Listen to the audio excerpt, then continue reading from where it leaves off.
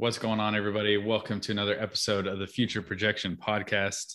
This is episode 18. I'm Carlos Colazo, joined as always by Ben Badler. Ben, what's going on, man?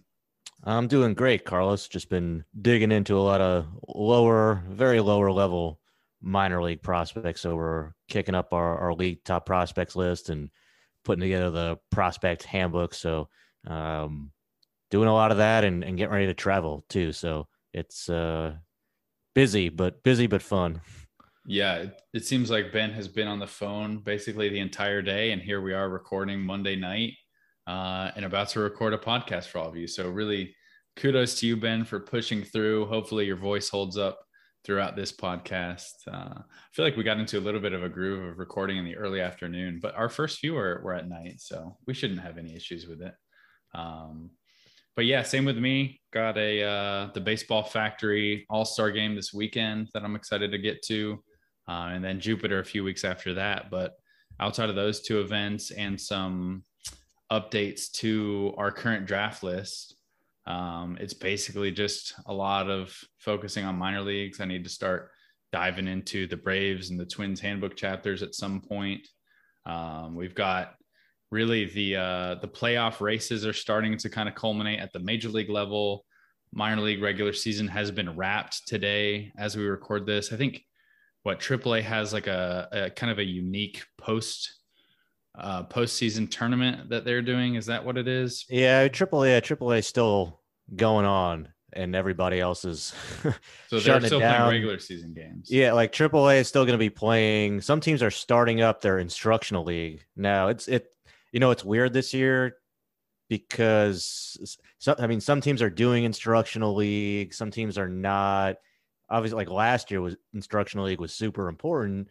Maybe the Cardinals and Yankees disagree because they didn't have one, but you didn't have any minor league season, and if you didn't have your guys at the alternate training site, these guys are just working out on their own. So it's your only opportunity to bring, especially the lower level players and your new draft picks in to sign. This year it's more of a normal season. It's not super important, I think, to have guys in and be playing more games after you just played all season long. So some teams will have check-in camps at different points throughout the year, strength camp, like velocity camp, basically, and in some teams have or different groups that they'll bring in over the winter, things like that. And there'll be, I think, some teams are playing each other in games. Other teams are just saying either no games or intra squad games for COVID reasons. So it's a weird, AAA is going on, but also we're playing instructional league. So kind of an unusual feel to it. Well, just tack it on to everything else that's been unusual about this year in the past couple of years, really. But on top of that, we've got MLB playoffs coming up. Lots of other sports are kicking off on college campuses. Fall baseball practices are underway. Arizona Fall League. So I feel like there's a lot going on. I feel like late September and October really is probably the best time of the year for just sports in general. I know normally we're focused exclusively on baseball, but it does seem like there's just a lot going on at this time of year. I always really like this time of year. I guess before we get into some of our other topics, do you have like a personal favorite time of year for sports or for baseball? I guess outside of this period for me, playoff baseball is always so fun to watch. I really enjoy the first few weeks of the college season because that is like everyone is pining for baseball at that point. Everyone's getting ready for Major League opening day, which typically happens about a month after the college season gets rolling. So the opening weekend of college baseball is really good. And then obviously I love the draft. So those two are kind of the highlights for me in addition to playoff baseball. Are there any periods or specific time pegs you have of the season that you really get excited about, or the year? The only sport I just care about or follow anymore is baseball. I mean, growing up, I used to love basketball, football, NFL, college football, college basketball, NBA. But now there's just so much baseball, just year round for me that I want to know more about. So many players I want to know about, so many games I want to watch.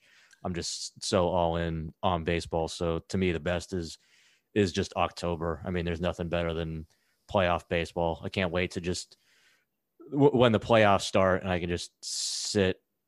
I mean, I'll actually probably be on the road then, but otherwise just be to just sit in a room and just watch baseball from the time playoff baseball from the time it comes on at noon or 1 or whatever time it starts on the East Coast, and go until after midnight for games with the best teams in the game and just a great atmosphere and games that matter. That's to me is just the best. So you bring up a good point about travel. I feel like every year, I guess last year was an exception for me. Every year when like the exciting early round playoff baseball is happening, I feel like I'm in Jupiter, and that's like a week-long tournament. So I'm kind of aware of what's happening, but I'm never really watching the games early on. And then I have to catch up kind of in the second half of the postseason. Do you, I guess for your schedule, typically, is it you kind of in handbook mode so you can just have the games on while you're working on handbook chapters, or what is that like for you? Because I know JJ, if he was on, I'm sure he'd talk about how he has a million screens set up, but I always found it very difficult to focus while having a game on, especially if there's volume. But if the games are just on and I can kind of glance and see the score and then check in, maybe if there's an intense situation going on, that works for me. But it's very tough for me, especially if I'm writing, to have a lot of stuff going on at the same time. So what's your kind of work balance there? Yeah, I can't do that 3 or 4 screen thing. My brain is just not wired that way. Even when even at a tournament like Jupiter or some similar tournament where there's 4 games going on at once, all right, I got to pick one game, focus on this. Maybe if there's, a game going on in an adjacent field with some priority players, I'll keep an eye out for, all right, Max Clark is coming up. I know where he is in the order. I know where to watch for him. I'll make sure I see him when his bets are happening. But yeah, for me, it's just a gluttonous day of baseball, of watching baseball, scheduling calls where I'll be on the phone with scouts or folks in player development, whoever else, and writing about it too for like you said, usually for the handbook at that time of the year. Yeah, no doubt. So it's definitely a fun time of year. We can go ahead and dive into some of the topics we have to talk about. I wanted to bring up the Royals 2018 draft class really quickly, just because a few days ago, Rainy Jazayerli tweeted that when John Heasley takes the mound tonight in his Major League debut, this was September 17th, he tweeted this: the 2018 Royals draft will be the first in Major League history to produce 5 pitchers who all made a start for the team that drafted them in the same season. In addition to John Heasley, it was Brady Singer, Jackson Kowar, Daniel Lynch, Chris Bubic. And I feel like we probably could just look back and talk about how impressive this class is, or at least how aggressive the Royals were in getting some of these college arms into the system, and how that's panned out for them and what you think about those arms right now. But it is pretty impressive that all of those arms have gotten to the major league level. Each of those pitchers were their first 5, I believe. Jonathan Bolin was their 5th. Heasley was actually in after the 10th round pick. He was the 13th round selection. They signed him for $247,000. All the other guys were top 4 round picks, their top 4 picks. They were all first round selections, with Chris Bubic being in the supplemental first. So I guess that does make it a little not less impressive, but when you do have the 18th pick of a draft, the 33rd pick of a draft, the 34th pick of the draft, and the 40th, you kind of have higher expectations for that draft class. But I do feel like it's pretty impressive to hit on that many players, especially when you're talking about the pitching demographic. There are a number of things we could get into with this draft class, between Singer and Kowar being rotation mates at Florida, the fact that Singer was even available at 18. But just what are your thoughts on that kind of collection of talent as we sit here in 2021 with the benefit of hindsight? Yeah. I mean, I think, if you're taking a college pitcher, I mean, part of the reason they were able to do it is just because they took college pitchers with their top 4 picks, right? So if you're taking a college pitcher in the top 40 picks in the draft, they should get to the big leagues. That doesn't always happen. So, but that I think that's part of a big part of that stat is just that they used those. They had a lot of extra picks in the draft that year. They had, 18, 33, 34, 40, 58 also with their second round pick. And they used them all on college pitchers. So I think that skews it. I mean, John Heasley obviously getting there as a 13th round pick is a different story. But that said, look, all those guys that they took for the most part look like pretty good arms. So yeah, it is impressive, the collection of talent that they have, that regardless of whether they got to the big leagues, just how they project going forward. Because a lot of times we do see teams that have a whole bunch of extra picks, and sometimes you think, wow, like this team is just going to absolutely crush the draft. They have so many extra picks, but it doesn't typically end up working out that way. But in this case, yeah, they got a lot of big league arms out of that draft.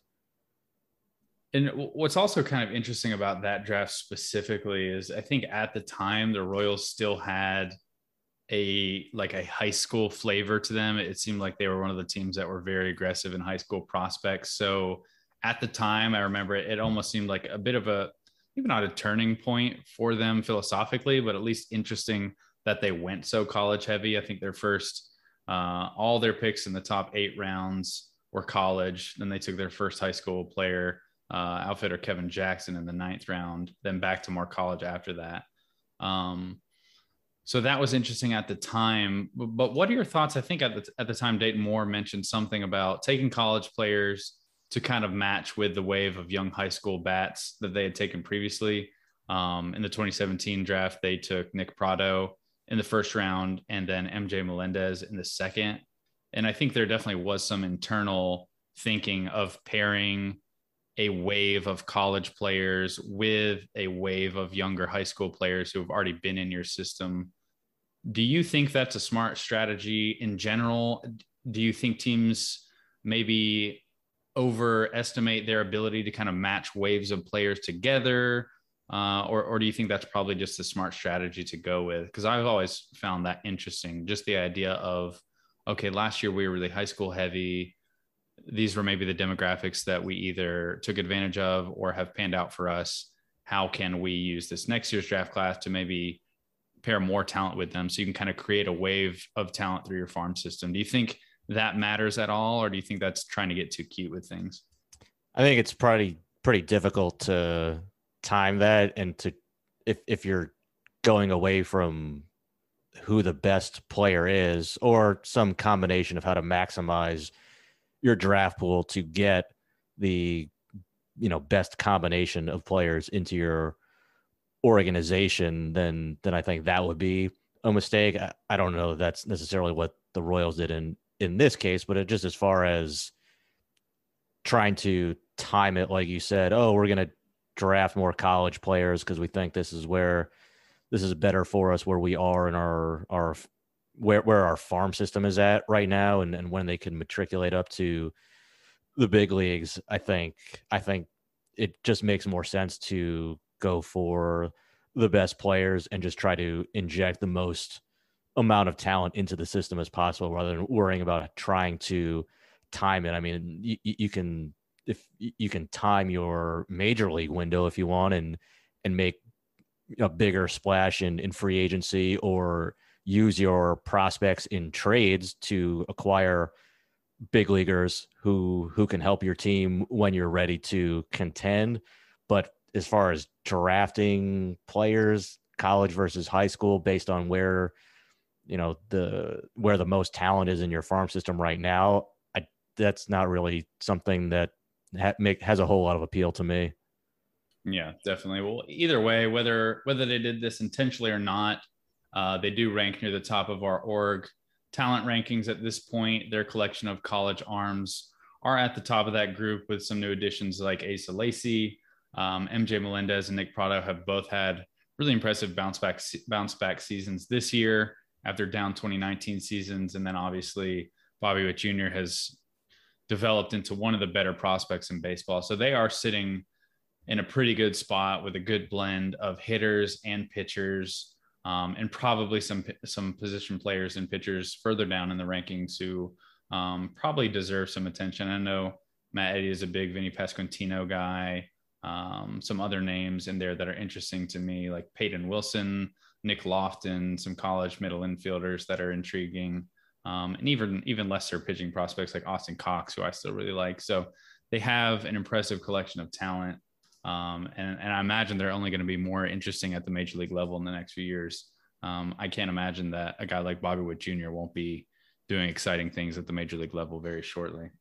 Let's go with Salvador Perez, who is going to hit like 50 home runs this year, man. It's unbelievable. Yeah, very timely segue there. I think tonight, as we record this, he hit his 46th home run of the season, which broke whose record did he break? Johnny Bench.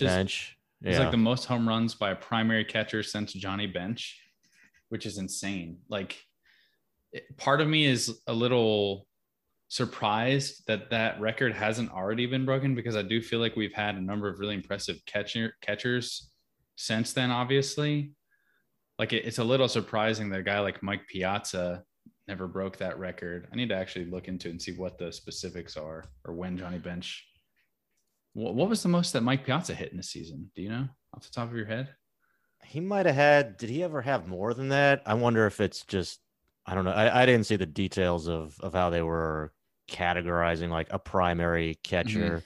But yeah, I think Piazza topped out at 40 home runs. He had a couple 40 home run seasons.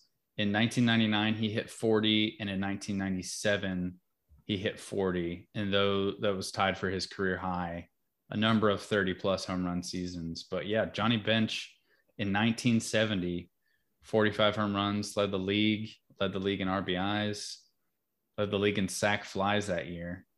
And now Salvador Perez, who honestly feels a little underrated at this point. You think so or no? Maybe I'm just not giving him the credit that he deserves. But well, he just was like, there was he didn't play in 2019, and he's always been, I think, pretty highly regarded, obviously, for his defense, but he's always been a pretty low on base guy. But I mean, you don't typically think of a catcher getting into his 30s and then now he's going to get better. No, you think he's going to get, the wear and tear on his body, and that's when they start to break down. And he's such a big dude. Like, how long is he going to last back there? And he just keeps getting better into his early 30s, which you just would not think that would happen. But it's awesome to see him developing that way. And like, you think back to when he was, back when he was a prospect, they had him and they had Will Myers at catcher. And it was like, well, obviously Perez is a better defensive catcher, but I think pretty widely held thought around baseball, including that I had, was that Will Myers was going to end up being the better player, even if he moved off catcher, just because his bat was so much more advanced. Myers was a better hitter. He had more power than Salvador Perez. He had a better approach. And we're looking at it now, 10 plus years later. And I think it's pretty clear Salvador Perez is having the better career. Yeah, it is insane. To your point about players getting better after their age 30 season, just into their 30s, is just going off Ops Plus. It's the best season he's had since his rookie year, which was a 39 game season in 2011, where he had a 128 Ops Plus. This year it's 126. And if you count the shortened 2020 season, that's easily the best year of his career, 160 Ops Plus, but again, just 37 games. So if you look at just full seasons, this is his best offensive year pretty easily if you're just looking at Ops Plus. You're an Ops Plus guy? I think I like it. I like that and WRC Well, plus as just like, let's look I at the mean, numbers more on a quickly and see. pronunciation level. I would Um, go OPS plus. I see. I've gone back and forth on this the other day. I asked there was one stat. Yeah, I think it might have even been WRC plus. So I always say WRC plus, and I don't know if I used to say OPS plus or Ops plus, but I asked how someone said WRC plus, and I heard that there are people that say work plus, and I had never heard No, that. I was And about to say, it. how else would you pronounce WRC plus? Yeah, no, I've heard that some people with teams say work plus, and I hate it. Work plus. So now I'm feeling really that is really an weird about saying abomination. ops plus, because as awkward as work plus sounds to me is probably how awkward ops plus was sounding to you, and I'm very self-conscious about having said that now. Ops at least is, I can see, like, you're At least trying sounds to a little pronounce, bit cooler. you're trying to pronounce the acronym. Yeah. I can get that. Like, I mean, like, you know, I wouldn't, you don't wouldn't call it WAR. Yeah, say war. Yeah, Yeah. all right, you call it war. Yeah, I think if it, like, phonetically, if it makes sense to say it as a word, I probably tend to do that. Like UZR, I would never say, like, I would never try to make that a word. I'm trying to think of some other I common think I used to ones. call it Oozer. Now I just don't You didn't use do it that. because There's of no way. shifts. There's no way you said that. Oozer, yeah, like You like actually said Oozer. that. Okay, so I don't see how you can make fun of me for saying ops plus if you said Oozer. But man, right now I'm looking at Salvador Perez's WAR from 2011 to 2021, just to see kind of where he ranks. Where would you guess? So this is, I'm just pulling up Fangraphs from 2011 to 2021, qualified catchers sorted by Fangraphs WAR. Where would you think he ranks? Probably right behind Buster Posey. I mean, it coincides right with, you know, basically his entire 20s. So yeah, he's 14th. Unless I'm doing something wrong, I was very surprised. And now I want to see where Baseball Reference has him, because I know the way they calculate, especially catcher wins above replacement, is pretty significant. But Salvador Perez is at 14.9. They must really not like his. I mean, they like his defense. Okay, I don't understand this one at all. Doesn't that seem a bit wild to you? yeah, that does seem a little light.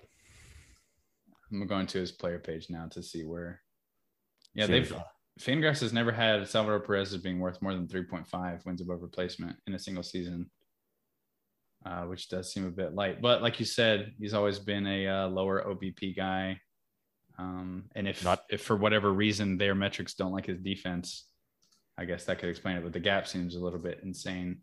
So you say OBP, not ABAPA. Yeah. There's no other way to say OBP. And for reference, I pulled up the Baseball Reference page. BREF has Salvador worth 29.3 wins above replacement, which is basically double what Fangraphs has him as. So I do think this is one of the examples where you can't just kind of point to WAR, whichever WAR you choose, and kind of have it be the end all be all. There's a lot of nuance and different arguments you can get from various advanced statistics and how you use them and how you unpack them. So either way, a little surprised to see him that low. Any other stats you want to throw out there, Ben, to see how we pronounce them, make sure we're on the same page? Or do you think our listeners are probably being driven crazy by us saying all these? I think this is also an interesting point to make, because I never really think about how I say them, because I just find myself, I mean, I write about all of these so much more often, and you don't really have to think about how you say them. But this is a good lesson learned here. How do you pronounce the acronym for weighted on base average? I probably say WOBA in my head.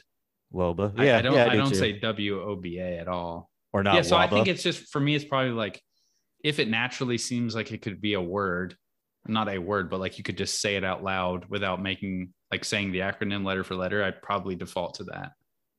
Yeah, I think a good combination of letters. I'm good to say it as a word. I still can't get. I can't say ops plus. I gotta go. All right, OPS. We'll have to take a poll, see what our listeners think, see who's right, who's wrong. GIF or GIF, that kind of. Oh, are you a GIF guy or are you a GIF guy? I always called it GIF, and then everybody says that's wrong. We can't do this. We can't do this. Except for The person who made GIFs says Exactly. it's GIF. So I think there is something to you people who are on the wrong side of history now. You have a pretty good argument, but I think most people probably say GIF at this point. I just think GIF sounds weird. Just the guy who coined the term says you're wrong. What does he know? What does he know? I wanted to also bring up the one of the, I feel like it's a bigger story that maybe has been a little bit overshadowed. Maybe not. Maybe I'm not doing credit to the amount of attention that's been given this, but Brittany Ghiroli with The Athletic had a story on the Phillies and Mets minor leaguers protesting pay and wearing fair ball wristbands this weekend. It was during Saturday's game. And basically the attempt was just to bring awareness to minor league pay. There was a statement issued from players from both teams that said, minor league baseball players have been severely underpaid and silenced for decades. Today, we're wearing #fairball wristbands to show our solidarity with every fan and ally who is working to change that. We love the game of baseball, but it needs to evolve. It is time for every minor leaguer to be paid a living wage. I feel like this has kind of been building for a while now. I know JJ's written a bunch of stories about just the living conditions that minor league players have to go through. And it's an open secret that minor league players haven't been paid probably what they're worth for a long time now. It seems like something's got to change in the future. I feel like there have been steps that teams have taken to make very incremental benefits to minor league players. But what is your general thought on this protest? Do you think anything's going to change in the near future? And I guess what kind of system should major league teams want for their minor league players? I mean, all of these, I would imagine you want all of these guys to be in the best environments possible to develop. I've never really understood why these teams that are so profitable with uber wealthy owners have really cut corners with food for players, housing for players, pay for players. But yeah, what are your thoughts on this, Ben? Yeah, I don't want to hear another team talk about their performance science department when you have your players sleeping 3 to a room on an air mattress in an apartment that they can barely afford for some of them. It's embarrassing. It's, you know, what teams have been paying minor league players for years for their salaries has been atrocious. I think the only changes you're going to see are probably at least in the next few years, I would imagine would probably be smaller incremental things, something where MLB will go from, you know, the owners will go from paying their players an A-ball, you know, $8,000 a year to $10,000 a year or something like that. And then they will talk about how they're giving everybody a 25% increase in pay or something like that. Yeah. And trumpet how great they are about that. Or you'll see some more teams possibly doing that on their own. I think they would get a lot of pushback from the commissioner's office, unless it was something extremely, you know, small in the grand scheme of things, but they were doing it to, you know, oh, we increased these guys pay 50%. Well, okay, well, if they go from making $8,000 a year to $12,000 a year, it's like, I don't think you deserve a pat on the back for it. So again, this is just another example too of what we've talked about before, where players who are not on the 40-man roster have pretty much no power in baseball. It's true for draft picks. It's true for international amateur players, and it's true for minor league players who are not on the 40-man roster, are not represented by the union. The union is not looking out for players who are in the minor leagues, who are not on 40-man rosters, and the owners, yeah, they're, you know, very, you know, they own an asset in the club that is extremely valuable. And the reason they don't want to pay more money is to the players is, yeah, it'll cost them, you know, maybe a few million, which seems like small change, but they don't want to spend the extra few $1 million that it would take to, you know, just increase these guys' pay to make sure everybody's making, you know, what, 25, 30 grand a year, Mhm. something that's not, I mean, still on the lower end of pay Yeah. for somebody who you're, expecting to really do year round work Yeah, that's the for you. thing is they're only paid for in-season months, which is basically like 5 months out of the year. And then they're expected to handle their training and development over the off season. But for most minor leaguers, you have to get a job in the off season to make rent, save up money. I mean, no one is making, I shouldn't say no one, but most minor league players are not making money during the season. They're barely making enough to meet ends meet as they are rooming with 4, 5, 6 other people in season. I think it was good piece of context that Brittany had in her story. If you look at the NBA G League and the AHL, which is the developmental league for the NHL, players in the G League have a minimum salary of $35,000 and housing is covered. And in the AHL, for this season, the minimum was 51,000, which is far and away better than what minor league players get. And I think it's notable that NBA G League players created a union last year. I would imagine, I don't know what the history of NBA G League player salary is, how much higher that $35,000 mark was prior to the union.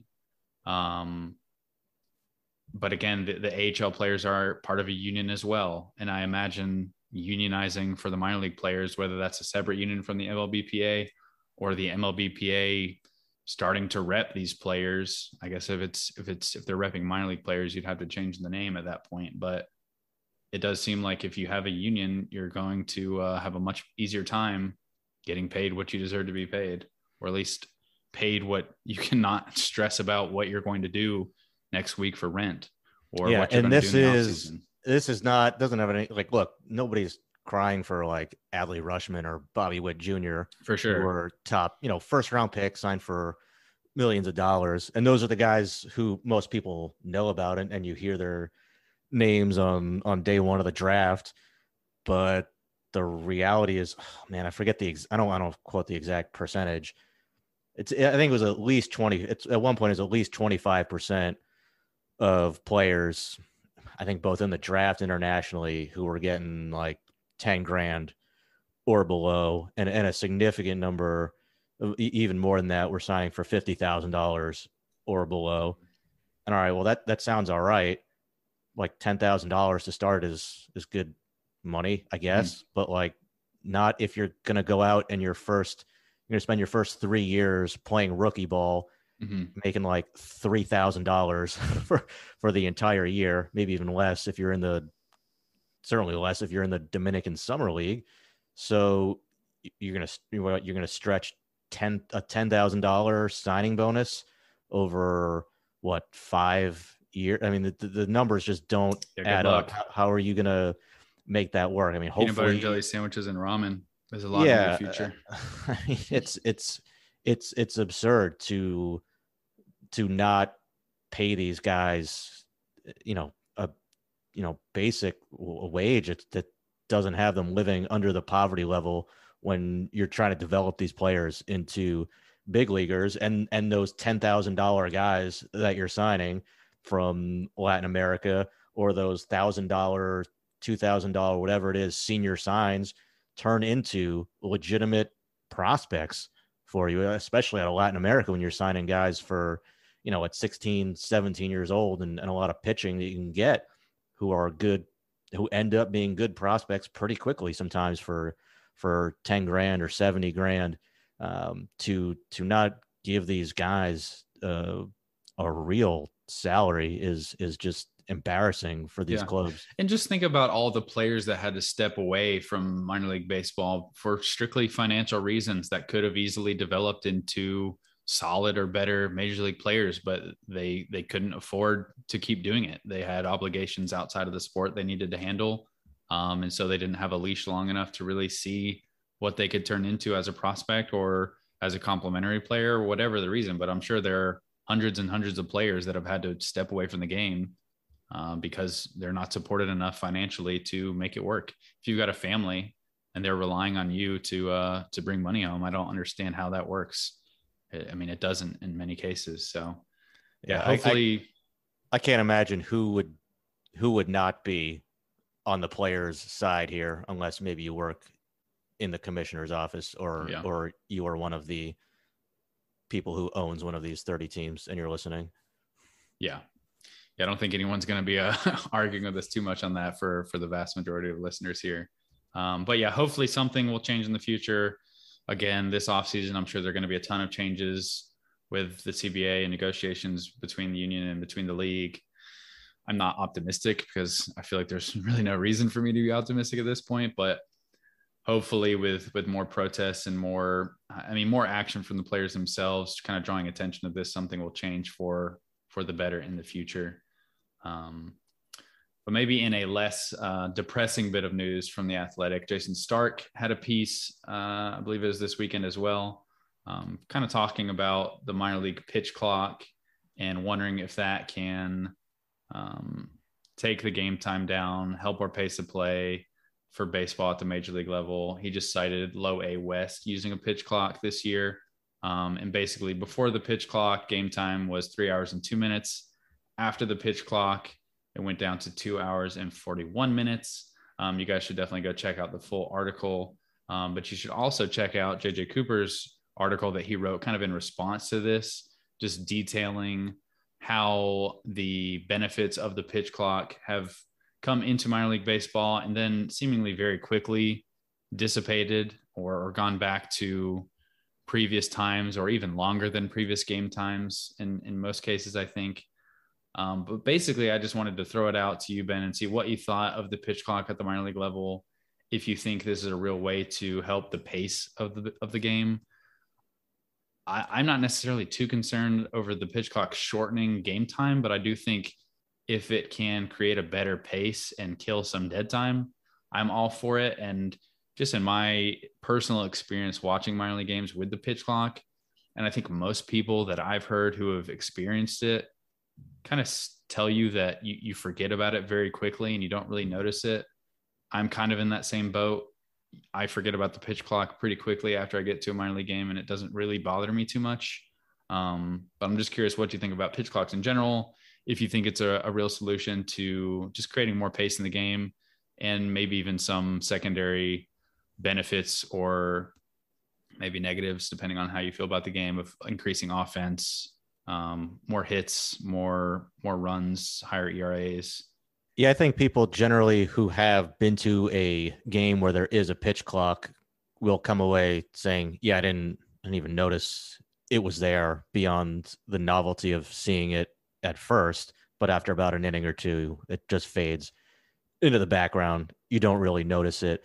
And as long as it's enforced, it does speed up it does improve the flow of the game, which is important. I don't think the time of the game is so important. Like it's not about, let's get home 19 minutes earlier. That's not the point. It's like you said, you're just cleaning up dead time. It's not that you're getting, if the game goes 3 hours and 20 minutes instead of 3 hours, you're not getting more baseball with 3 hour and 20 minute game. You're just getting more dead time is if it's the same, all else being equal.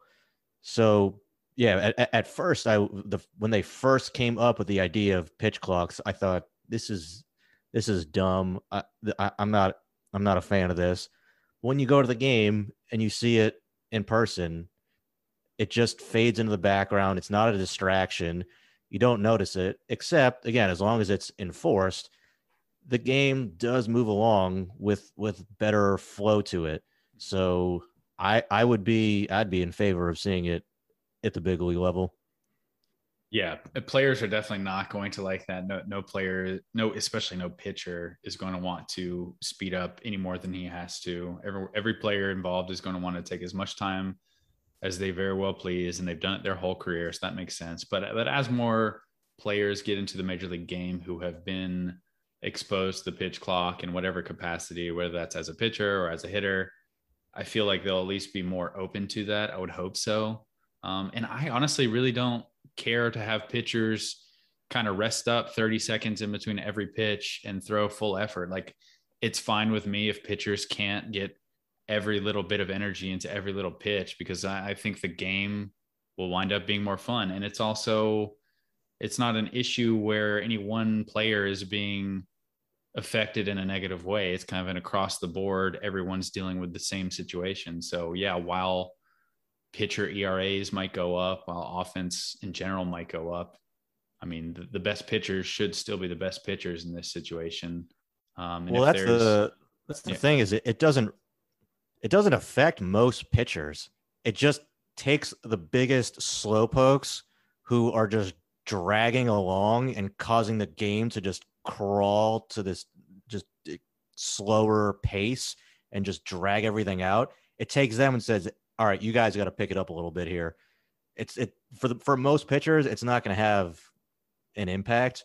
It's just those really slow guys, those guys who come in out of the bullpen for the most part. And like you said, want to throw 100% max effort on every pitch and breathe and take all this time in between pitches. Like, oh, you gotta pick it up, buddy. No breathing here. Hold your breath, get on the mound and throw.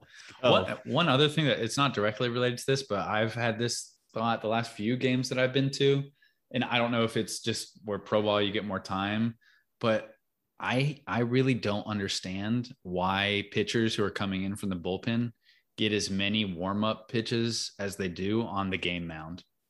What is the point of the bullpen if you're going to come in and throw 12 pitches off the game mound? The whole point of the bullpen is so you can get warmed up before you come in. I think you should come in, get 2 pitches, get your feel on the game mound, and go. Why are we warming up twice? Well, then Budweiser and Roman and whoever else can't advertise in as much. I guess. Can we have just pop-up in-game advertisements? I'd much prefer that than 4 minutes in between innings for ads and an ad break going to the bullpen. Like we don't need this much time to get ready. That's what the bullpen is for. That's my hot take of the day. I'd be all for it. Yeah. Okay. Glad we're of one mind for that one. Last kind of newsy item that I wanted to bring up and just see what you thought, Ben, is this story from yahoo.com about Freddie Freeman. It's by Hannah Kaiser, and she basically wrote about Freddie Freeman's no games off mentality. I think most people are probably pretty aware of Freeman's reputation as a guy who will not take himself out of the lineup no matter what, seemingly. Like he basically has to be walking on one leg to take himself out of the lineup. He's had very nitpicky injuries that he's played through. But this story was interesting to me, not necessarily because it talked about Freeman's mentality and how he kind of goes about it, but really how all the other players react to Freeman's mentality with this. Austin Riley had a quote in the story where he said, Freddie, he's the captain of the team, and if you're not playing that day, you better be extremely hurt. It's just the way he's wired. He expects us to play every day, and we're going to, says Riley. And I'd recommend you guys reading the full story. We'll link all these stories in the show notes for today's episode, so you guys can check out all of these articles that we've talked about to kind of further contextualize it. But I think it's a good thing that Freeman himself has this mentality of wanting to play all the time, every day, play through very minor issues that he's dealing with, because it is a long season and you probably want your players to have that mentality. But I feel like someone should be around who kind of stops this from like going too overboard, because it does seem like, and I'll have to look into the numbers, but it does seem like there have been players with the Braves who've kind of worn down as the regular season has gone on. I know there are a number of Braves players that were near the top of the league in terms of just games played, Dansby Swanson being one. Ozzie was a guy who's been ridden really hard in the past. Austin Riley is obviously doing the same thing this year. But what is your thinking on a player who has this sort of mentality, and what do you think is the best way to kind of police that and prevent a player from causing harm to himself or maybe even other teammates? I think I didn't read the story itself, so I'll speak without full context here. But yeah, I we don't think even have to talk about this situation specifically, just kind of the general mentality and how teams should embrace that or protect players from themselves, maybe. Yeah, I mean, I think it's fine that a player wants to play every day and takes pride in doing that. And if a player like Freddie Freeman, who's an MVP type Mm-hmm. guy and consistent 3 to 5 win type player every year, Mm-hmm. like yeah, I want him if he can play every day. I want him playing every day. Maybe you want to get him a little bit more rest down the stretch at times to make sure he's fully ready to go in October. But the alternative between having him play and somebody else is going to be a pretty significant gap and a drop off there. But yeah, I mean, there's you know, if you, it's fine to take days off. It's good to take days off. You want to make sure guys are rested and not just fatigued, but playing through injuries. I mean, like, yeah, like little minor stuff here and there. Okay, sometimes you got to play through it, but you don't want to have a guy playing through something where he ends up getting really badly hurt and knocks him out of the lineup for 6 weeks or 2 or 3 months. Because I mean, ultimately, like that's just worse for the team overall. So yeah, as an organization, whether it's your manager or your manager in conjunction with your front office, needs to take a bigger picture view of the most important goals for the team, not just for the player to have the ability to say, yeah, I played 162 or 160 games this season as a point of personal pride. Yeah, definitely. I mean, Freeman is a guy who has played 162 games in 2 seasons, in 2014 and 2018.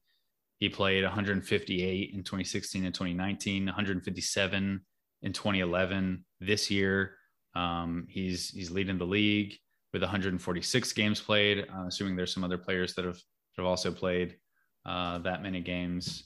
But it's interesting with Freeman too, because he doesn't seem like a player who is really affected by that in terms of fatigue. If you look at his month by month career splits, he's pretty consistent every single month. It ranges from an 854. I shouldn't say it ranges. May is his worst month, just looking at his career month by month splits at 854 OPS, Ben, just for you. And then outside of that, the range is 893 to 908, and it's pretty clustered right in the middle of that for all of his other months. So there's no obvious statistical reason or any statistical evidence just looking at the surface here that shows that he wears down. But I could definitely see a player who just thrives on playing all the time and is very durable and really isn't bothered by things, even if he's not at 100%. I feel like that could still rub off poorly for players who maybe aren't wired or geared the same way, who feel like they kind of have to live up to that same mentality. And with Freeman being the player that he is, and obviously the clubhouse leader, and really the face of the franchise for the Braves, I mean, players are going to follow his example. So it is interesting to think about. Like you said, I think it's good that players themselves want to get on the field every day, no matter what. I do think it's important that teams kind of hold them back from themselves at times and kind of look at the bigger picture, because it's a long season. And for teams that are competing, and really for every team, you want to have your players healthy once you're at the finish line and playing your most important games. There's no point in burning out to get to September if you're not going to be able to play in October. Yeah, and every player is different. I mean, if Freddie Freeman is able to play every day of the season and not drop off at all, then yeah, go ahead and play every day. I don't have an issue with that, but not every player, like you said, is wired the same way. Yeah, so those are a few of the newsy items that came up that I felt like were interesting to talk through. We're going to go to a quick break here, and then we'll get into a bunch of listener questions. We have a bunch from last week that we saved, just knowing that this is going to be a little bit of a shorter podcast with some travel obligations and some other things we had to take care of. But thank you guys who have stuck with us to this point. We'll take a quick break and we'll be right back. And we're back. Thank you guys for sticking with us. We're going to, like I said, jump into a few questions that you guys had, make this a little bit of a mailbag heavy episode. And as always, if you guys have any questions you want to throw to us, you can on Twitter at FutureProPod. You can at Carlos A. Colazo or at Ben Badler on Twitter. And then you can also follow Ben's Instagram at ben.badler. Before most episodes, we'll have a call for questions, but you can send them at any point.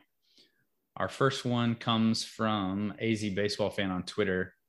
Does the Dominican Winter League draft order hold any significance in terms of prospect rankings, or is it more to do with the team's positional needs?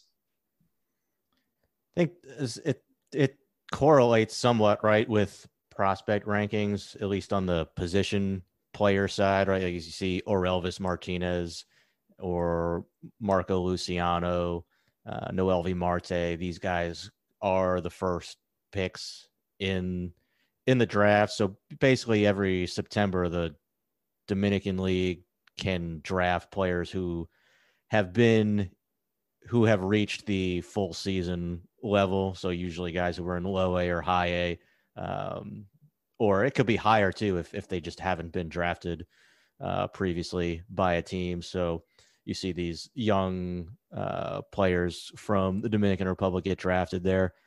So there is some correlation, but these teams are also, they're not playing to have good prospects. They're playing to win. So if, look, there are times where you get a player like a Fernando Tatis Jr. who plays in the league as a prospect and helps lead your team to a championship.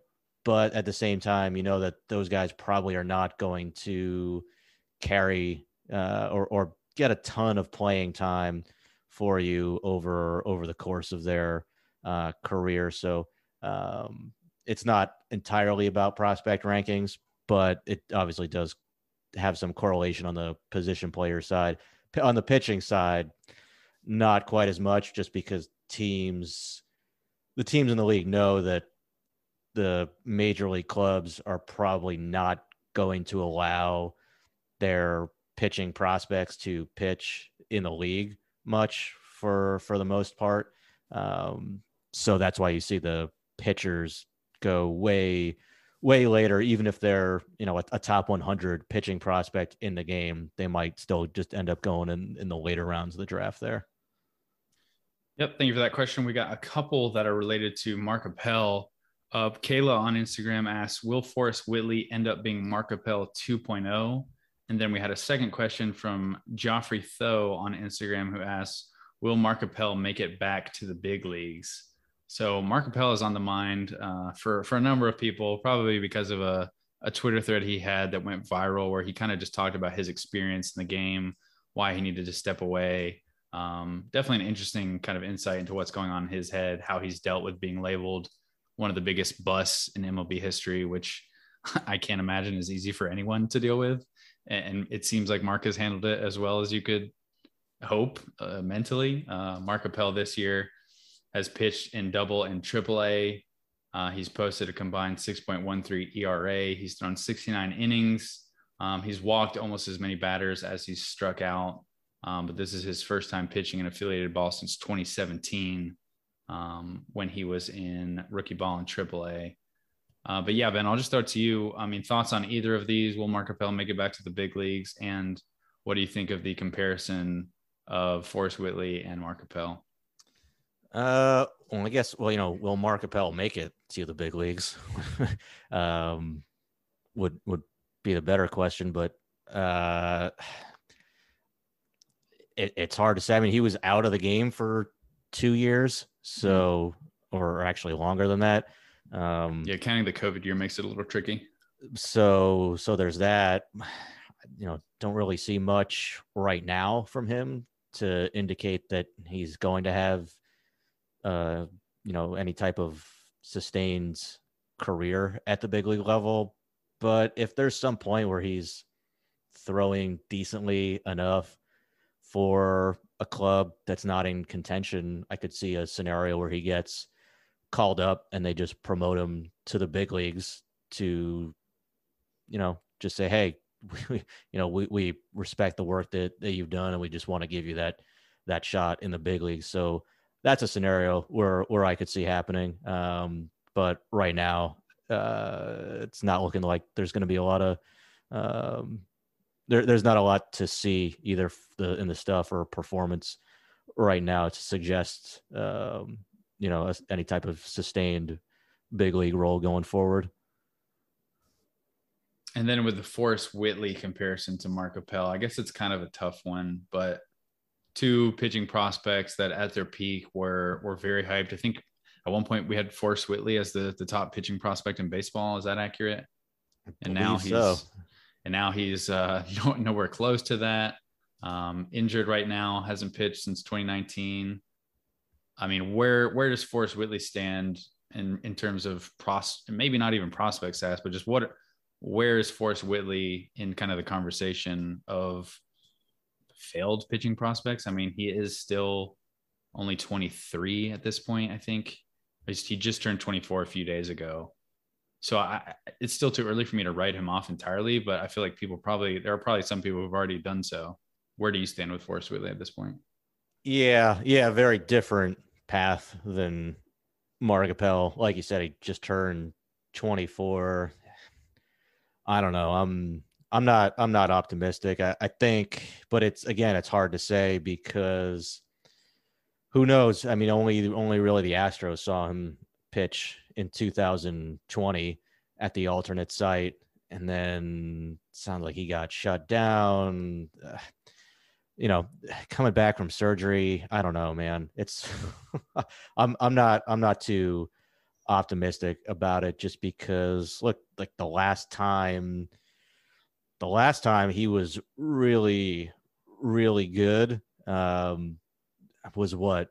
I mean, it wasn't even 2019. I've got his BREF page up right now. I mean, it was like 2017, right? Was the last time. 2017 was the last time really the only season he's thrown extended innings. I guess he did throw almost 60 innings in 2019, but in 2017 he pitched in the Midwest League, the Carolina League, and then he also pitched in the Texas League. So he got up to AA, and across all three he posted a 2.83 ERA over 92.1 innings. And he struck out 13.9 while walking 3.3 per 9. So pretty good numbers across the board. I mean, his AAA numbers were even better than his A-ball numbers. So that's probably the last year you point to. I mean, that's I would imagine that's when his kind of prospect hype was at its peak. I'm just pulling up his Baseball America player page right now to see where he ranked the highest for us or what year that was. I would guess it was after the 2017 season. Yeah. So, I mean, it's really hard to go off. Go ahead. For our top 100 rankings, he ranked as the number 31 prospect in 2015. So I guess that's probably the last time it would be. Yeah. I mean, I think we just overranked him for a few years after that. I mean, really the last time he pitched like a guy who we were like, oh, wow, this really looks like a front of the rotation, maybe number one type starter was 2017. So we're talking 18, 19, 20. I mean, what, 4 full seasons going into 2022. Obviously 2020 was a difficult, year to gauge, but I don't know. I'm not optimistic at this point. I think he still could get, to the big leagues. I'm not writing him off, but and really quickly, the 2015 was Mark Appel. I was like, the number doesn't make sense. For Forrest Whitley, he was ranked 5 in 2019. So that would have been prior to the 2019 season. He was the number 5 prospect in baseball for us. So apologies for that. That makes more sense of the timeline. So yeah, I think it's you're going off of much deeper history to still be on really optimistic about him at this point. That leads into another question that we had that is pretty, or at least related to this. I think there was a question about famous prospects. And here we go. Helmet Cormalis on Twitter asks, pop-up prospect versus pedigree. What's your stance? Example, Samad Taylor versus Austin Hendrick. The first unheralded success, the latter a first-round disappointment. So I think this question of pop-up prospect versus pedigree and how we handle those players, I think at least my stance is it shouldn't really matter. You have to go on the information you have now, currently. How do you evaluate the player now? But I do think it is tough to get rid of the history you have on players entirely when it's necessary, when the player is no longer the player that you were kind of projecting 3 years ago. If enough changes have happened that you need to discount that history. And I think it can be difficult to come off of a player as aggressively as maybe you need to when you have a long history of a player who's ranked very highly and has that pedigree. I think of a guy like Mackenzie Gore, like how to handle that. He was one of the top prospects in his draft class.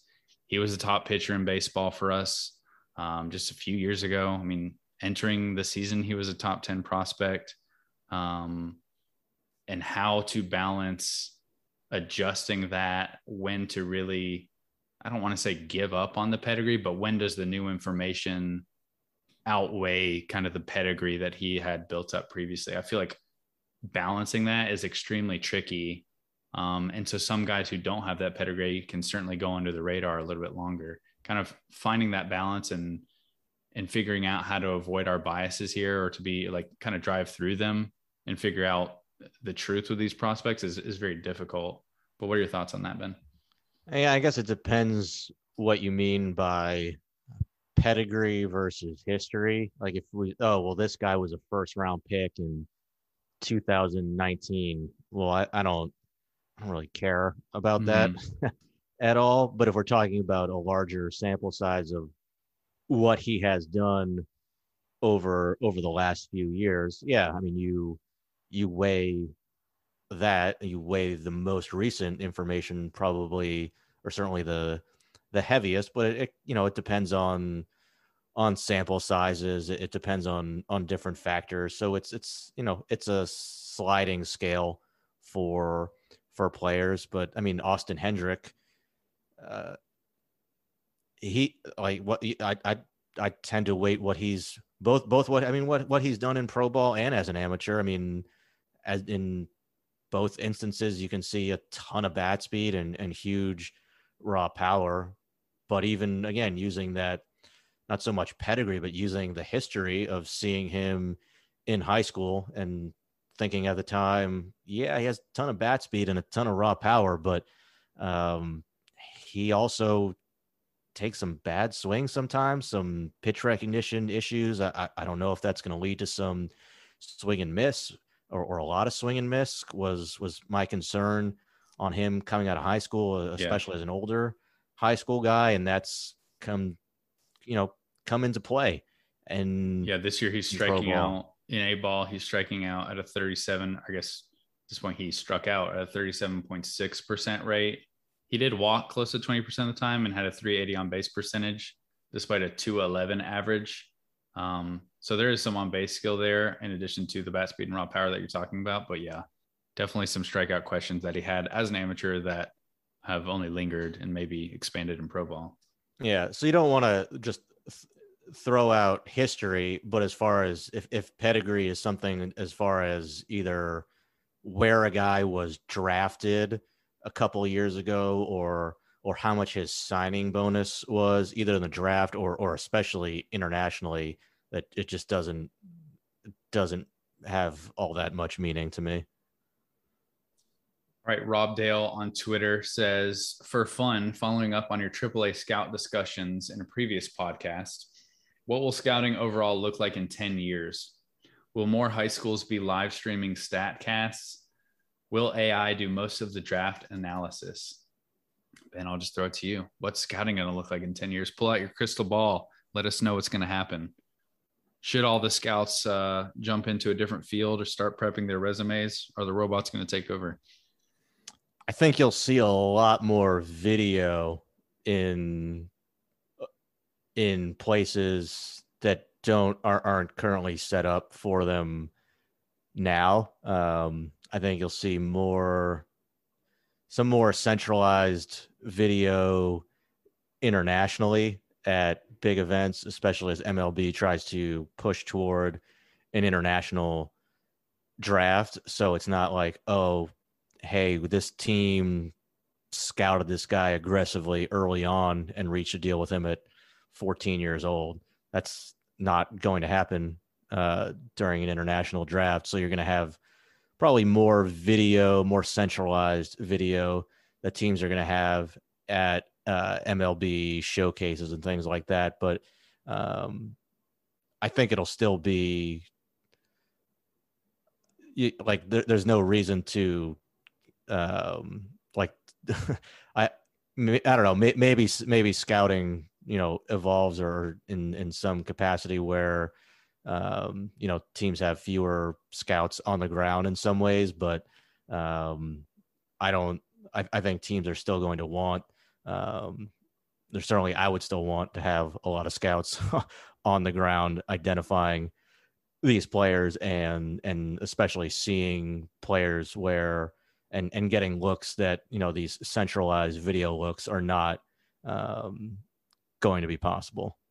Yeah, I'm curious how scouting departments will just shake out in terms of how various scouts will be siloed from other areas. Like right now, it's pretty normal to have pro scouts, have amateur scouts, have international scouts. I feel like there are some teams that are already moving in a direction where you kind of just have scouts and everyone has a number of different assignments depending on the needs throughout the year, where you will be scouting an amateur player, you'll be scouting an international player, you have pro coverage. And like you said, as video becomes more accessible to all these areas, I feel like it is only more likely that you can have all your scouts kind of looking at a number of different levels and player ages that will probably help the scouts just better contextualize that. And I think that's a pretty common goal for scouting departments as it is for all their scouts to have good context for what are we looking for at the major league level, and kind of just up and down the spectrum of prospects. Like you should be seeing these 16, 17-year-olds, I guess even 15-year-olds on the international side. You should be seeing these high school players, these college players, and how to kind of fit them all in.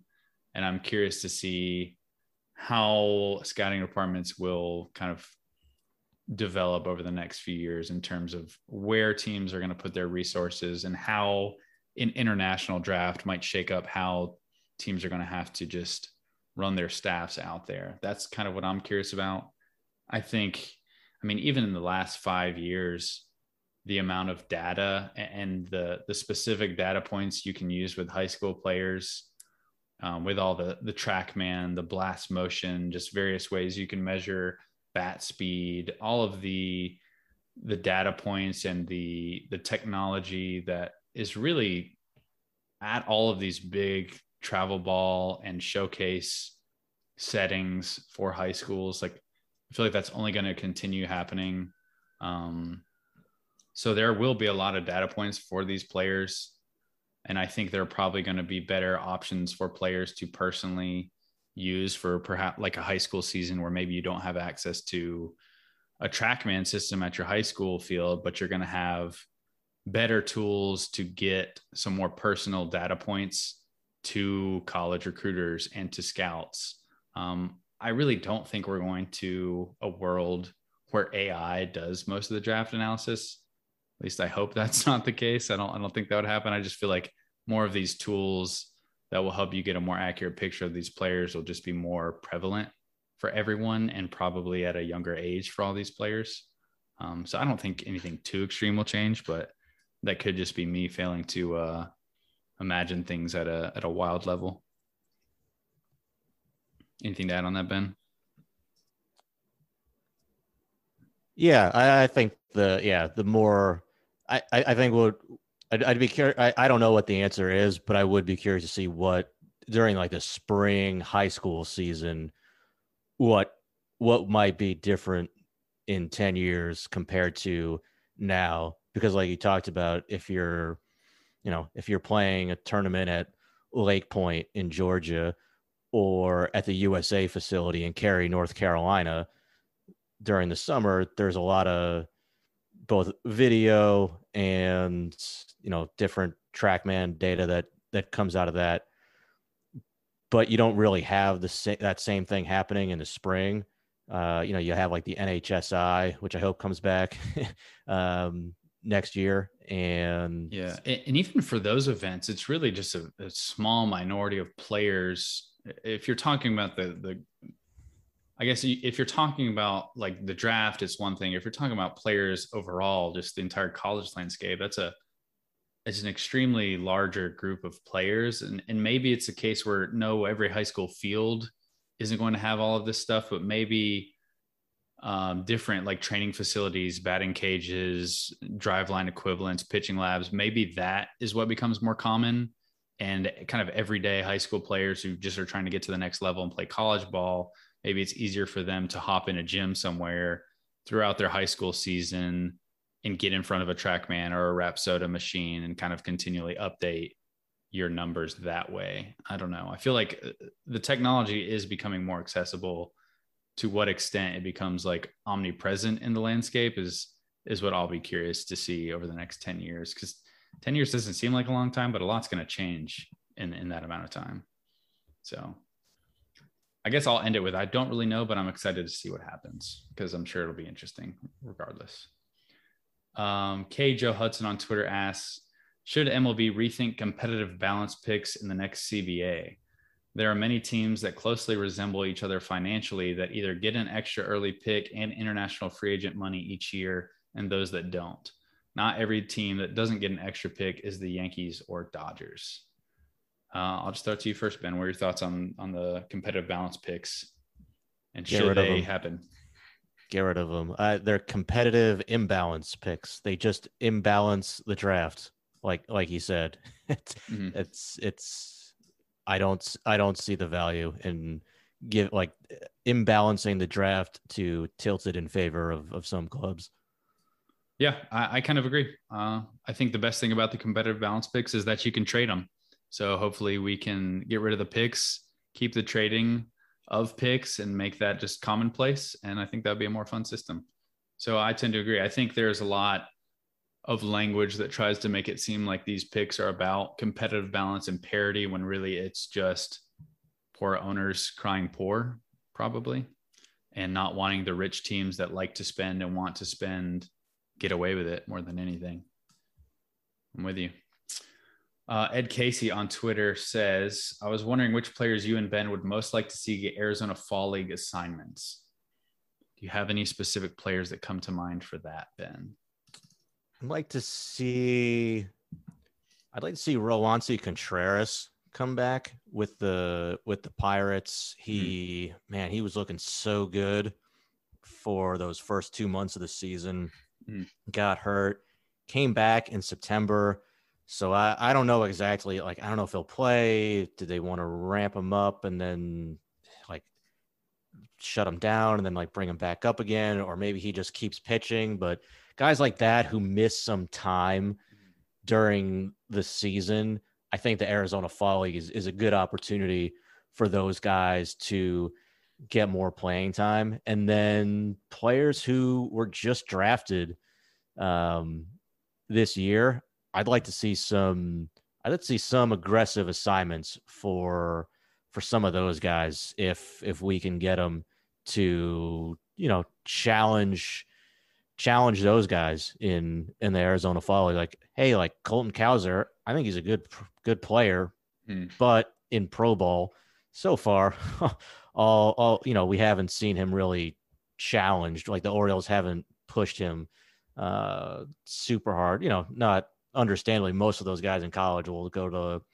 previously would have gone to the New York Penn League or something. So, but he's only in low A Delmarva. Okay. I don't have an issue with their assignment, but I would like to see, all right, let's see how he does given a challenging assignment to the Fall League, where again, maybe the pitching is not going to be great for the most part, but I don't know, maybe I'm wrong. Maybe it'll actually be better, more interesting this year with teams maybe wanting to send some more more guys there after we lost the 2020 season, but I'm not sure how that actually is going to look. But those would be the types of guys I'd be excited to see out there. Yeah, Gabriel Moreno is probably the first guy that came to mind for me. I don't know what Mm. his like situation is with his injury, but he did go on a rehab assignment in September, played 2 games in the FCL. I mean, he was a guy who the reviews we were getting from scouts when he was playing early in the season was just insane. So I'd like to see him. Yeah, I think you're right. Just the guys that missed time. I mean, even Julio Rodriguez, Julio Rodriguez, who missed some time, not necessarily because of injury, but just because of some Olympic stuff he was doing. I always want to see more of Julio, so maybe that's a cop out answer. But all the college bats, I think that's a good call. All the recent college draftee bats, maybe even some of the advanced high school players who are able, like, what if Marcelo Meyer was there? That would be awesome. I don't know what the history is of high school players in the league their first year, but for the guys who performed and you think are really advanced, I would like to see them kind of in the mix with all of these top prospects in baseball on the same field. That would be a lot of fun. I think probably more likely would be guys, some 2020 high school picks, like a Tyler Soderstrom or Zach that's a great Soderstrom is a great call. Yeah, Robert Hassel, those guys who've been at the A-ball level, but let's push them to the fall league. Yeah. And again, also Soderstrom has been, injured for a lot of the season, but to have some of those guys really get pushed and see how they do against some upper level arms would be good. Yeah, like theoretically, I would love to see Jack Leiter too, but I also understand how it probably doesn't make any sense at all to get him heated up and throwing after the workload he just saw at Vanderbilt after going from 15 to like 100. So I think that would be like probably not the best idea, but selfishly, I would love to see it. Yeah, probably not happening. Roger Whitehead on Twitter said, "I hear about pitching labs and pitch design. But what is the cutting edge of hitting development look like? Is there any consensus emerging on how to apply science and technology in regards to hitting?" So that's a question from Roger. You have any insight into that, Ben? What the cutting edge of hitting? What is it? Yeah, basically like? he's heard about pitching labs and pitch design, driveline stuff. But what is the cutting edge of hitting development look like? Is there any consensus emerging on how to apply science and technology in regards to hitting development? Yeah, I think you touched on some of it with just the accessibility teams have now to measure each swing that a hitter takes. Certainly, in a practice setting with different things like the blast sensors or what's the like the K vest, the sleeves that players can wear, or just things like measuring exit velocity or angle off the bat, that type of stuff, and also I think just video too. Like I actually think like the smartphone is underrated, just as far as quick access to video to give players instant feedback on what they just did. I mean, there's teams will have in their I don't know if they call them hitting labs. It's in their batting cages, right? It's a fancy marketing thing that these teams call them labs now. They'll have it. Some of them will have it set up where you can take a swing in the cage, get all of your data that swing produced right away, and then on maybe like a 3 or 4 second delay, it'll show you that swing again that you just took from the side. So you get instant feedback, because sometimes in your head, what you think you're doing is much different than what you're actually doing. And when you see that video play out in real time or near real time, you have a faster feedback loop to be able to make corrections and make adjustments based on what you just did and what you just saw. I don't know if this is necessarily cutting edge, because I feel like a few years ago I wrote a story about it with just VR technology and how that could be useful to train hitters. I don't think the technology is to the point where it has seen the returns that maybe people wanted, but I do think it's interesting to think about how VR could help you train as a hitter if the technology gets to the point where it's hard to tell the difference between what you're seeing like in a VR headset or some sort of VR simulation versus like the real thing. Like the ability to get live reps that way and just train yourself to see what that velocity looks like. And even if you're talking about like a more granular like preparation for a specific pitcher, because the technology is there to at least see how the ball looks coming out of a pitcher's hand, how a specific pitcher's pitch mix looks in a VR setting. If the technology there can take a step forward to where basically your whole team, before Max Scherzer is pitching to you, you can get 100 reps of seeing Max Scherzer.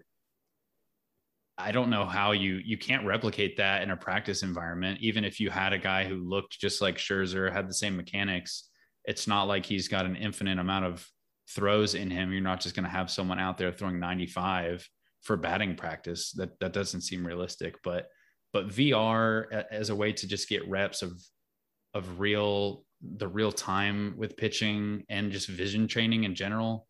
I feel like any kind of vision training is an area that teams are trying to unlock right now. I don't know like what are the limits of how you can improve your vision outside of like contacts and like LASIK and glasses. Like once basically you've put your eyes in the best situation as far as like just getting the right contacts if you need them, I don't know how much further you can go to train your vision, but I do know that's an area that teams are trying to figure out and see if there is something that can be done to improve that, because obviously that's one of the most important things about hitting, that to this point is kind of like you either have it or you don't.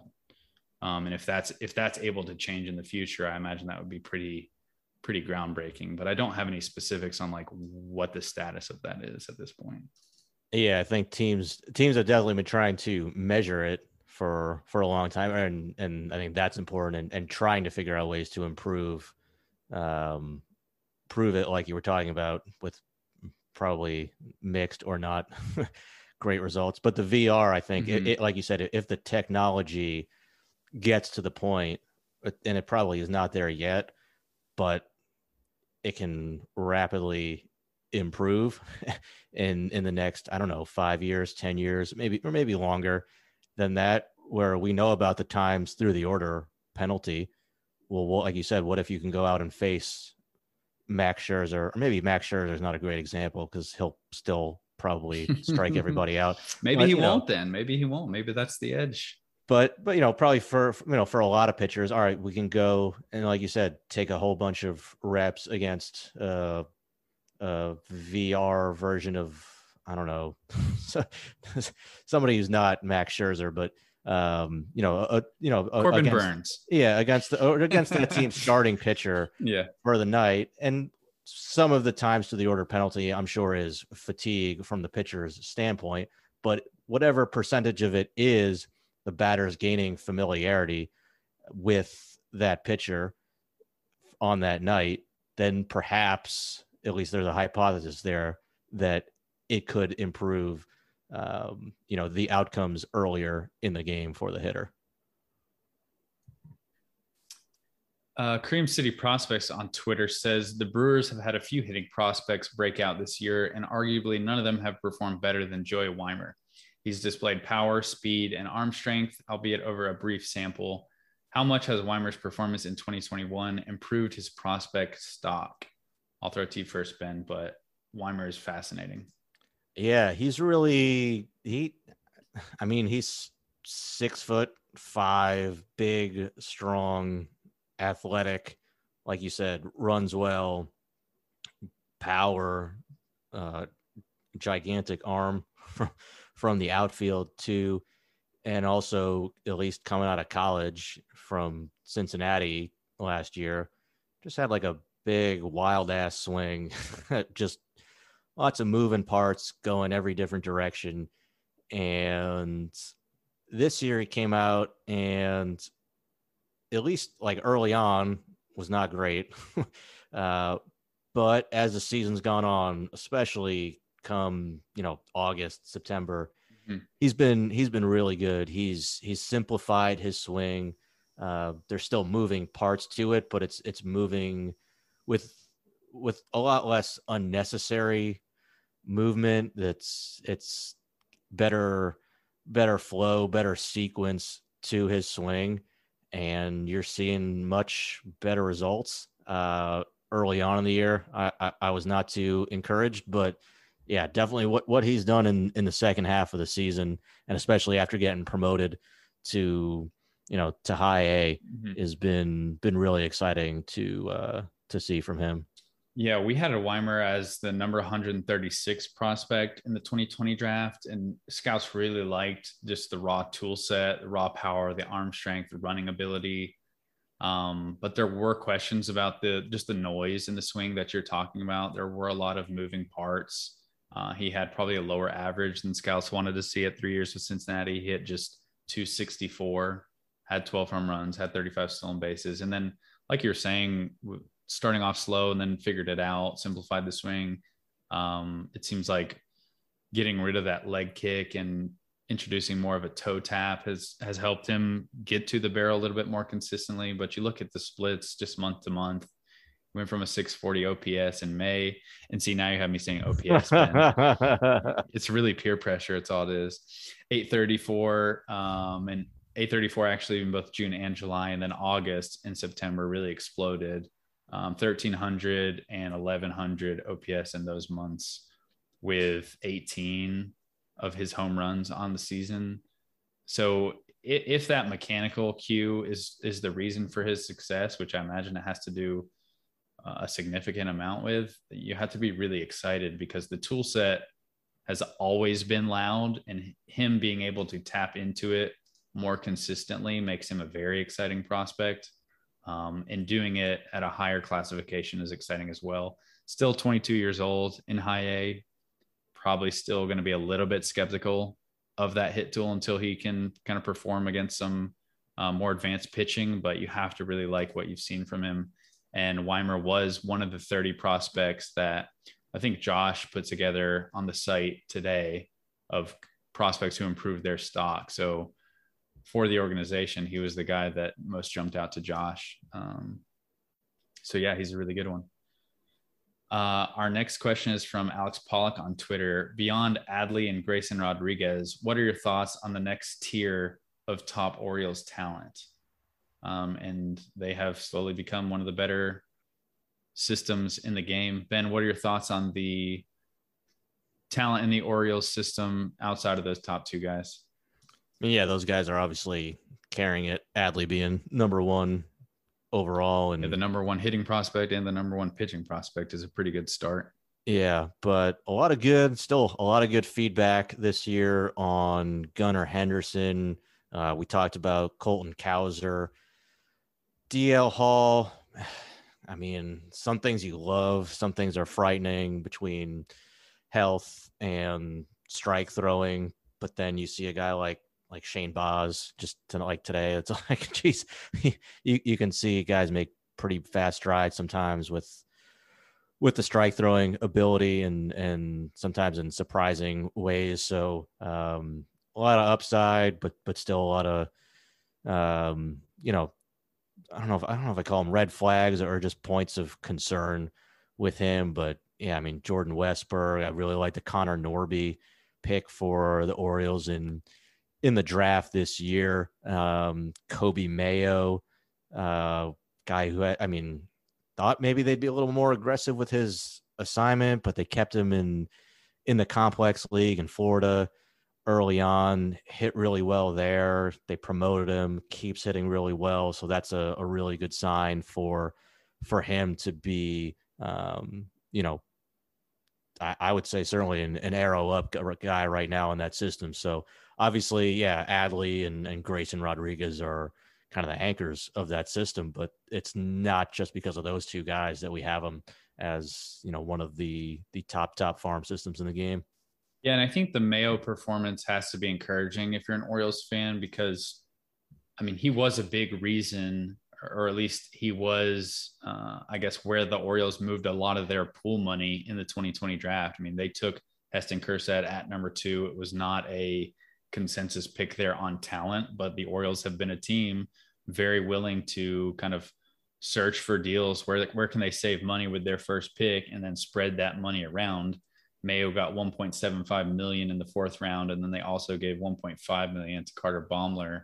And so, I mean, Mayo's production and his performance is going to be key in how we look back and see that draft class. And like Ben was saying, I mean, hitting 319, 426, 555, 9 home runs, 14 doubles is pretty impressive as a 19-year-old. Connor Norby is a bat that I feel like everyone on our staff wound up really liking after his season with East Carolina. He had a solid pro debut, good on base skills. And then Cowser has been one of the better performing 2021 draftees, on top of being just one of the better pure hitters in the class overall, and was another guy who maybe a little bit higher than the industry had him at the time in terms of where he went and the pool money that he got for the Orioles, but has looked pretty good so far. So I do like some of the bats.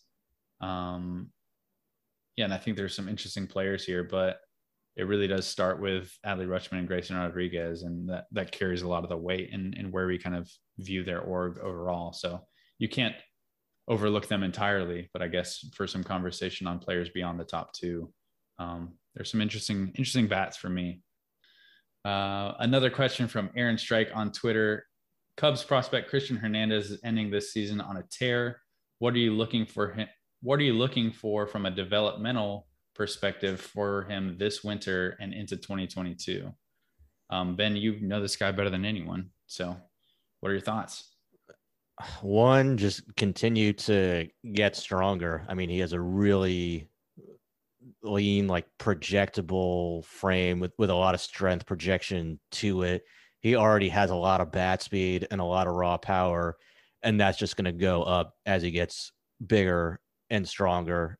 As you know, you still want him to retain his athleticism so that ideally he can continue to play shortstop, because I think he has a chance to stick at that position. But I think just getting stronger will help him, and also learning, which I think you're seeing him do more in as that season has, you know, as that season went on for him in the Dominican Summer League, is he has big raw power. But I remember even seeing him as an amateur player, and he would put on a huge show in batting practice with his raw power.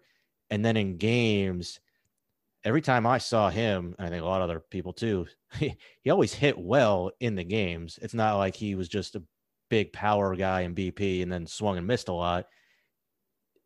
He hit well in the game, but it was more of a, I don't know, like a singles approach, but it was more singles and not as much damage in games. Like I think he was trying to just put the ball in play in games rather than look to drive the ball with impact sometimes. But that's all right. I mean, the bat to ball skill is there. He clearly has raw power, and that power was showing up more in games. And after that, once they got into August and September. So just more maturity and more knowledge as a hitter, which, I mean, kind of sounds obvious to say, I guess, for a 17-year-old kid, but I think he is a smart hitter, but just getting a better understanding of, knowing which pitches to turn on and try to drive with that A swing for impact. I think you'll start to see that, those power numbers go up even more, because I think he is a really talented hitter who has a lot of power and is still just learning how to fully tap into it in games too. No doubt. And then our final question for this episode comes from Ryan Stevens on Instagram. He asks, who do you think is the best pure hitter in the 2023 class? And again, Ben, This one's going to be directed at you. You've been diving into the 2023 class. We talked about a few of the top position players in the class on our last episode. So I'm guessing maybe one of those is going to be your answer here. But at this point, who's the best hitter in the 2023 class? And I guess I kind of assumed this was high school, but I guess if we're doing overall 2023, I'll chime in for an obvious choice on the college side. All right. Well, I'll give you the high school ones. I probably would go with Max Clark still. Mm-hmm. He is number one overall.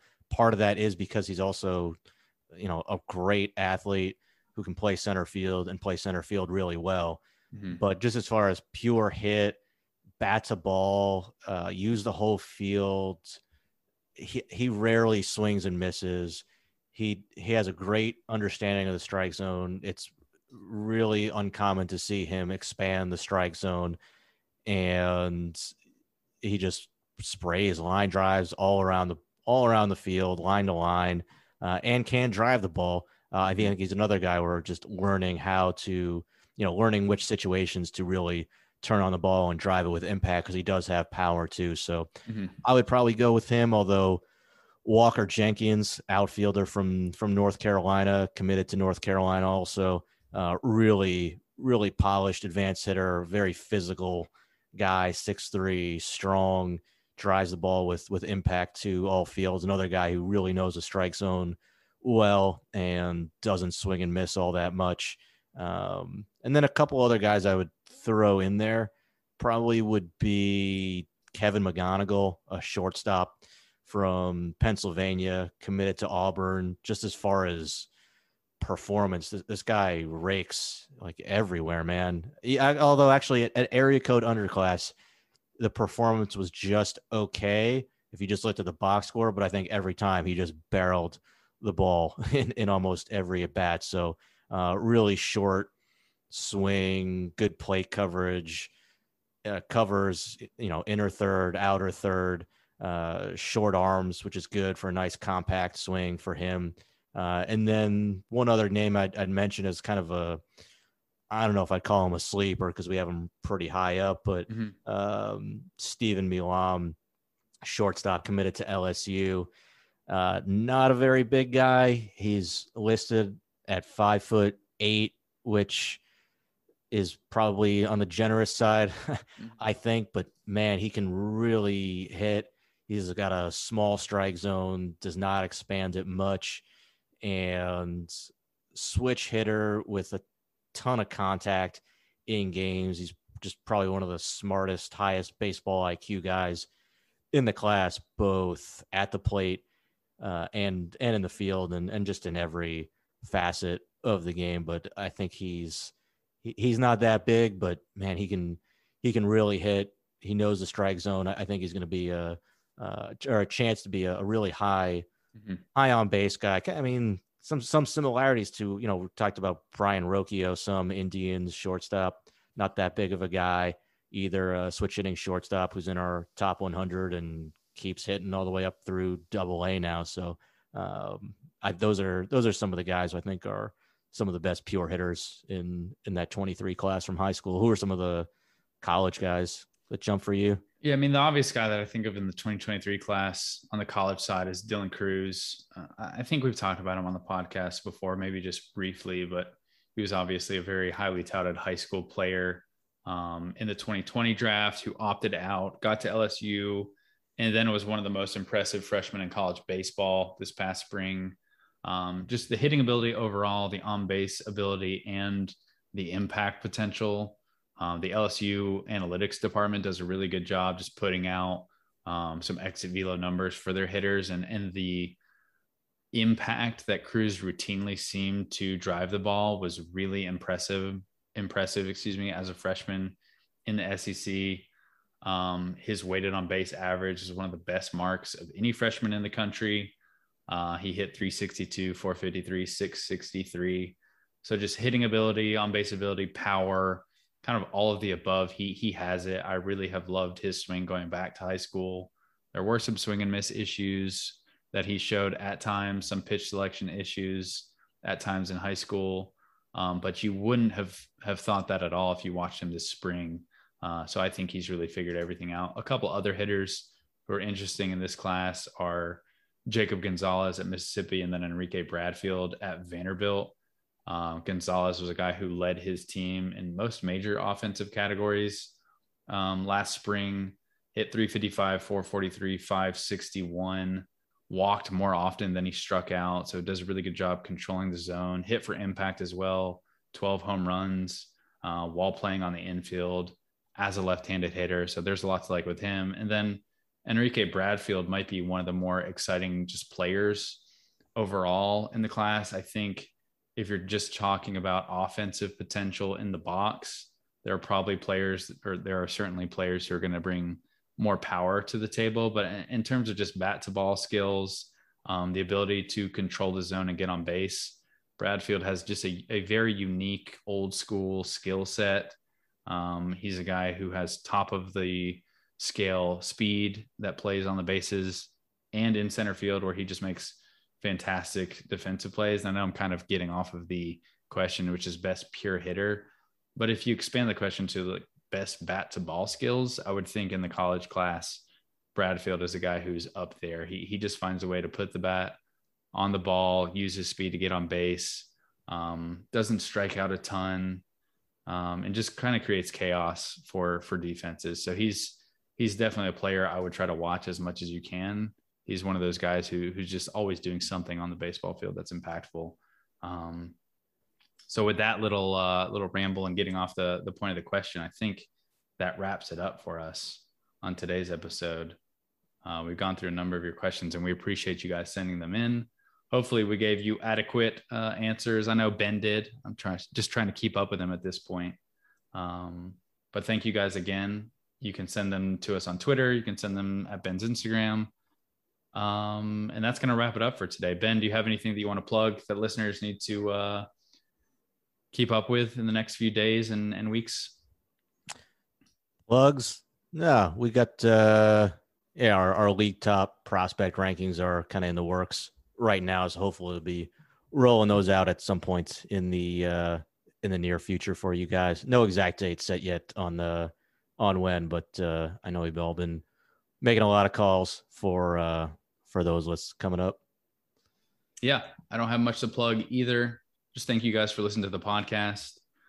If you are new and you missed early on when we really plugged to review and rate the podcast, if you haven't done that and feel like you want to, we would love to have you rate and review the podcast. It does still help us out.